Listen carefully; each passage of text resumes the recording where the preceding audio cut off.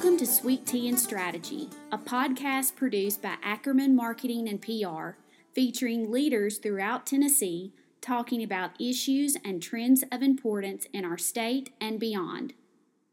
I'm Erin Freeman, and on behalf of Ackerman, today I'm bringing you a special podcast with our guest, Dr. Stephanie Vanderpool. Dr. Vanderpool is the Director of Comprehensive Pain Services for the University of Tennessee Medical Center, Assistant Professor of Anesthesiology at the UT Graduate School of Medicine, and the Medical Director for the University Center for Pain Management in Knoxville. In addition to her clinical duties, she is the President of the Tennessee Pain Society, Director at Large for the North American Neuromodulation Society, and Outreach Co-Chair of the NANS Diversity and Outreach Committee.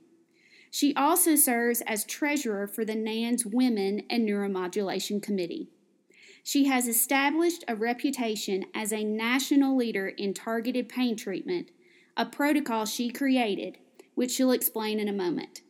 She's frequently asked to speak at national conferences and uses her platform to educate other healthcare providers through continuing medical education curriculum she developed.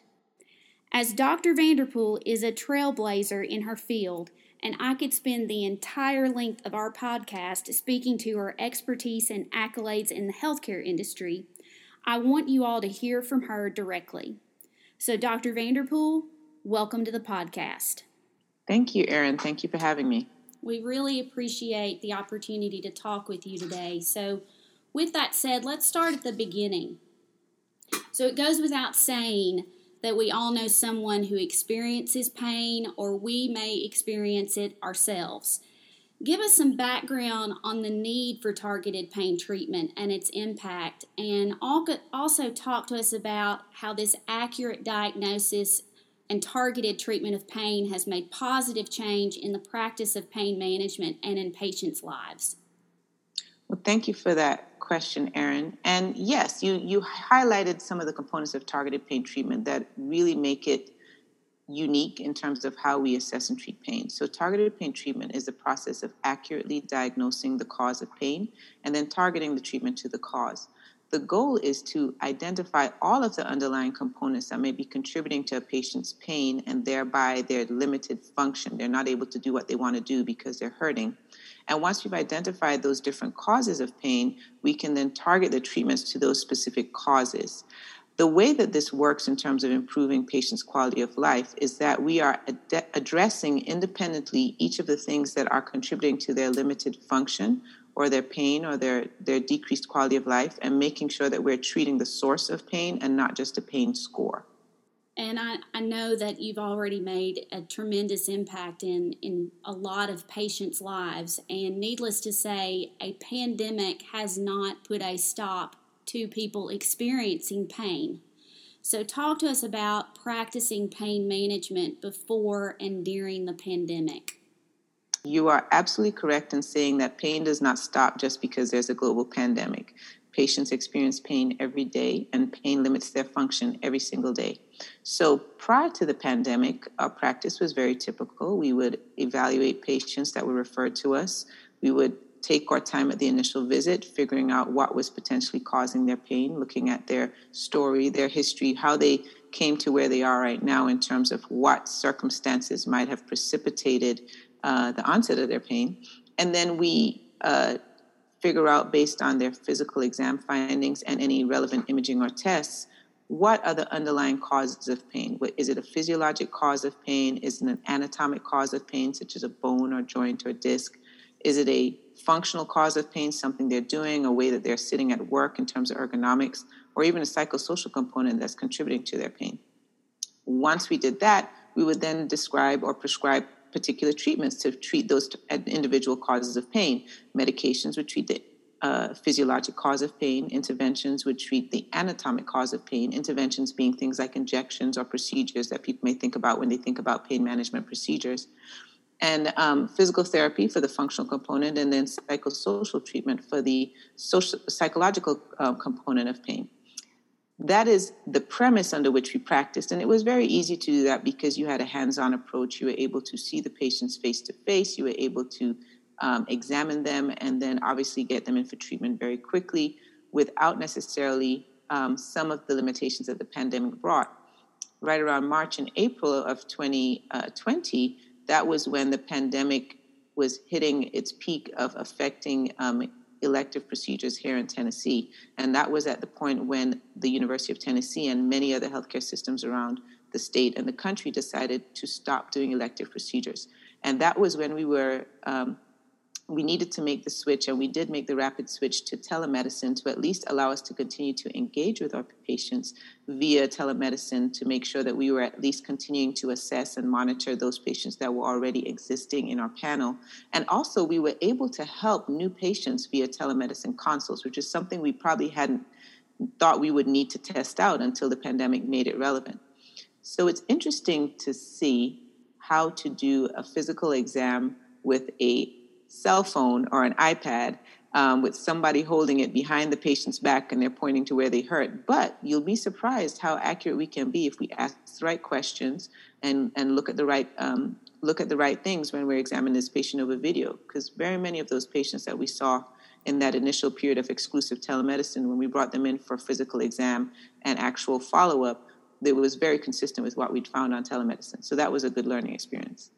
Well, and needless to say, there have been so many negatives that have come out of the pandemic, but perhaps a positive relative to the healthcare industry are the quick innovations that were be able to have been made through telehealth and telemedicine. So it's going to add a layer of convenience for patients and providers much more quickly than we ever expected. Exactly. Now, the thing that we have to remember is that telemedicine, the technology continues to exist, but in order for us to continue to provide it for our patients, the physician offices need to be reimbursed for it so that we can continue to maintain our practices and pay our staff, because it requires a lot of staff to manage a telemedicine visit, between the scheduling, the calling the patient to prepare them for the physician or the provider that's going to be talking to them, and then the follow-up afterwards. It requires as much staff as seeing a patient in office, sometimes more in terms of the amount of time and engagement. And so we have to be reimbursed for that in order for us to continue to provide it in an efficient and effective fashion so that the patients continue to have access to it. And honestly, as of December 31st of 2020, a lot of payers have stopped reimbursing telemedicine at the rates that they were reimbursing it during the pandemic, which makes it less accessible for those practices that are relying on the insurance payments to continue to run the practice and provide service to their patients. Hopefully in 2021, we'll have legislation and whatnot that will allow for those appropriate reimbursements to come to physicians so everyone can continue to have that convenience. Yeah, because it's critical to understand that we provide a service to our patients because of specialized training, specialized equipment, specialized resources, and we want to be able to continue to provide those services. But in order for us to do that to where patients are satisfied with the care that they're receiving, we have to provide a certain level of patient service, not just patient care. As a physician, we have to provide a certain level of service. In order for us to do that, it really requires resources that should be reimbursed at a rate that allows us to maintain those resources. An unfortunate negative aspect of the pandemic was that in Tennessee we saw an increase in opioid overdose deaths in 2020, and some have attributed that to the various challenges caused by the pandemic. So with the uptick in opioid misuse, how do you believe this could impact a physician's ability to appropriately treat pain? Well, that's a multifactorial question, which requires a multifactorial answer. So the first thing to note is, what was the reason for the increase in opioid overdose deaths? Were they all medically related? Were some of them substance abuse misuse related? I'm sure there was definitely a mix.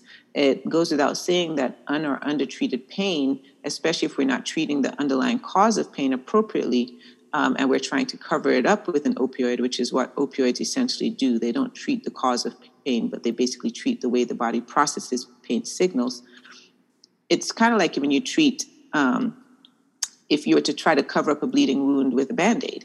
If you don't stop the source of the bleeding, you need a bigger and bigger Band-Aid to cover up the bleeding wound, because it's going to keep bleeding through the smaller Band-Aids to the next size, to the next size. And so the same can be said for using opioids to treat pain, or opioids exclusively to treat pain. If you don't address the underlying cause of pain, which is what targeted pain treatment does, if you don't identify and address that underlying cause of pain, then you try to cover it up with an opioid, the body develops tolerance to that opioid, and then it requires more to get the same effect. And a higher and higher dose of opioid can eventually lead to tolerance, dependence, and addiction, all of which can precipitate some of these unfortunate overdose deaths that we have seen. That's one component of increasing opioid overdoses, but I don't think that was the exclusive component in 2020. We know that there was significant social, societal, economic strain that came upon a lot of members of our community, and is still going on. And people may or may not have been self-medicating with opioids or some other combination. So it's important to understand what the causes of the opioid overdoses were, to make sure that we're not just attributing them all to un- or undertreated pain. That said, I do know that there was a large proportion of patients, I'm certain, that continued to experience pain during the epidemic and may not have had access to treatment because of the different shutdowns or different levels of limitation of elective procedures and so on. And in those cases, yes, the pandemic was harmful for them. They weren't able to access the medical care that they needed, and probably tried to figure out how to manage on their own, either by requesting for a well-meaning provider to continue to prescribe medication for them, or to increase the prescribed medication, or by finding another way to self-medicate, or a combination thereof. Can you give us an example of a patient success story that has focused on function instead of a pain score? Certainly. We have so many of those, thankfully, because of what we do with targeted pain treatment to allow us to help so many patients. But one comes to mind very often when I think about this particular topic, and that is the case of an 87-year-old female who had severe scoliosis. That's a twisting of the spine, the bones in the spine, and had severe pain, was not able to stand or even walk without her walker from her bed to her bathroom without severe pain, and really couldn't do very much. And we treated her in the clinic for several months before deciding upon a device called a spinal cord stimulator. So a spinal cord stimulator is an implanted device that allows us to send electrical signals to the nerves in the spinal cord. And what it does is it replaces the painful sensation that the patient gets from their chronic pain with either a more pleasant sensation, or just mutes that painful sensation altogether. It doesn't affect their strength in their legs, none of that. We implant this device similar to how a pacemaker might be implanted, where there's nothing, no wires or anything hanging out. Everything is under the skin, and then turn it on so it delivers electricity to the spine and helps treat the underlying cause of pain for this particular patient. So we'll go back to our little 87-year-old. She was super cute, by the way. And she came back after her implant, and she said, we asked her, well, Miss So-and-so, how are you doing today? She said, well, I think I'm maybe about 25, 30% better. My pain's down about maybe 30%. I said, oh, really? Well, tell me, what have you been up to these last few days? And she said, well, yesterday I baked 3 pies and I cleaned the kitchen. Wow. And now I feel like my pain is just about the same. I said, oh, so let's recap. So prior to us doing this, you couldn't walk from your bed to the bathroom without your walker. And yesterday you baked 3 pies and cleaned the kitchen. That is excellent. You are really improving your function with this. I am so proud of you. That's wonderful. And she kind of chuckled, but it really highlights that if we just ask a patient to focus on their pain score on the 0 to 1 scale, or a 0 to 10 scale rather, it's not an objective measure of it's not an objective measure. It's subjective. And if you wake up, if you don't sleep well the night before, your pain may be higher than if you had a good night's rest. But you really can't argue with what you're able to actually do, your actual ability to demonstrate function. And that's what we want people to focus on. We want to create this paradigm shift where instead of focusing on a pain score, we focus on the function that the patient is able to demonstrate. And that's really what we wanted to highlight throughout our treatment here at the University Center for Pain Management, but wider here at the University of Tennessee and beyond. And that's part of what we're going to highlight at the Targeted Pain Treatment Conference this March 5th.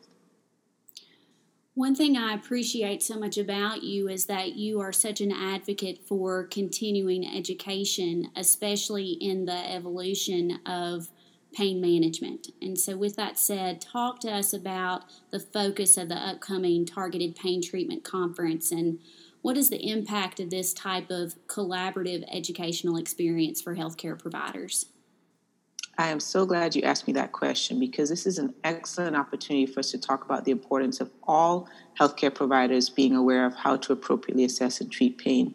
There can be an underlying attitude or belief that pain management is only for specialists, but really every patient that we see has had pain at some point in their life, whether you're a pediatrician or a geriatrician, whether you're seeing somebody in urgent care or whether you're seeing them for their well visit as a family practitioner. Any one of those patients that you see has likely experienced pain at some point. So it behooves all of us as healthcare providers to understand enough about how to appropriately assess and diagnose pain, and also to understand the appropriate treatment options that are out there to treat the source of pain. I'm glad you mentioned the conference because that was part of what we wanted to use our platform here at the University of Tennessee to do, which was to increase the awareness and knowledge of our healthcare providers across the continuum to be able to appropriately assess and treat pain in any patient that they saw. So the conference is called the Targeted Pain Treatment Conference, and it will be held March 5th this year, 2021. Because of pandemic situations, of course, it will be virtual. This is our third annual conference. Our first two were held live, of course. And the focus of this conference, oddly enough, is called Focus on Function, because I want us to highlight the link between pain and function or physical activity, and the link between function and physical activity and overall health. So some people who may say, oh, I don't treat pain, I'll leave that to a specialist, may not realize that by allowing a patient to continue with pain or by not actively treating their pain, that patient's function is then going to decline because they'll either not be able to do what they needed to do in the past, or they may have further weakening or loss of muscles or some other functional, some other situation related to their functional decline that then affects their overall health. So it does impact every healthcare provider if we don't allow our patients to improve or optimize their function. So the theme of this year's conference, as mentioned, is Focus on Function. Our goal is going to be to really solidify the link between function and health, and the link between pain and appropriate pain management and treatment, and assessment and treatment, and improving overall physical activity and function, or function optimization. The target audience for this conference is really any healthcare provider who treats any patient. It's pretty broad, right? Everybody qualifies. Right. So any healthcare provider treating any patient that is interested in helping their patients optimize their function and their functional status and really optimize their health, those would be somebody that would be somebody who would really benefit from attending this conference. We've in the past really focused our attendance and our recruitment on primary care or non-pain specialists because we want patients to have access to this type of pain assessment and treatment, to have access to clinicians who understand the basics of how to get to the underlying cause of pain and then make a referral if needed to a specialist, or at least initiate a targeted pain treatment plan to get that patient on the right track in terms of improving their overall health and function. What's the best way that healthcare providers can register to attend the conference? And we'll be happy to put this type of information, links to it, on our podcast website, but why don't you kind of talk through what some of those options are and what any deadlines might be? Certainly. So the Targeted Pain Treatment Conference can be accessed through the UT Graduate School of Medicine, and I'm going to give the link to it to you for you to put in the show notes. If you Google Targeted Pain Treatment Conference, honestly, it comes up as one of the first links, and you'll be able to go to the conference webpage to register. The registration period is up until the date of the conference, which is March 5th, 2021. However, early registration discount is currently available up until February 5th, after which the prices will increase to the final rates. It's important to know this is going to be a virtual conference via live stream, which means that you would need to attend the conference in real time to obtain the CME, the Continuing Medical Education credits.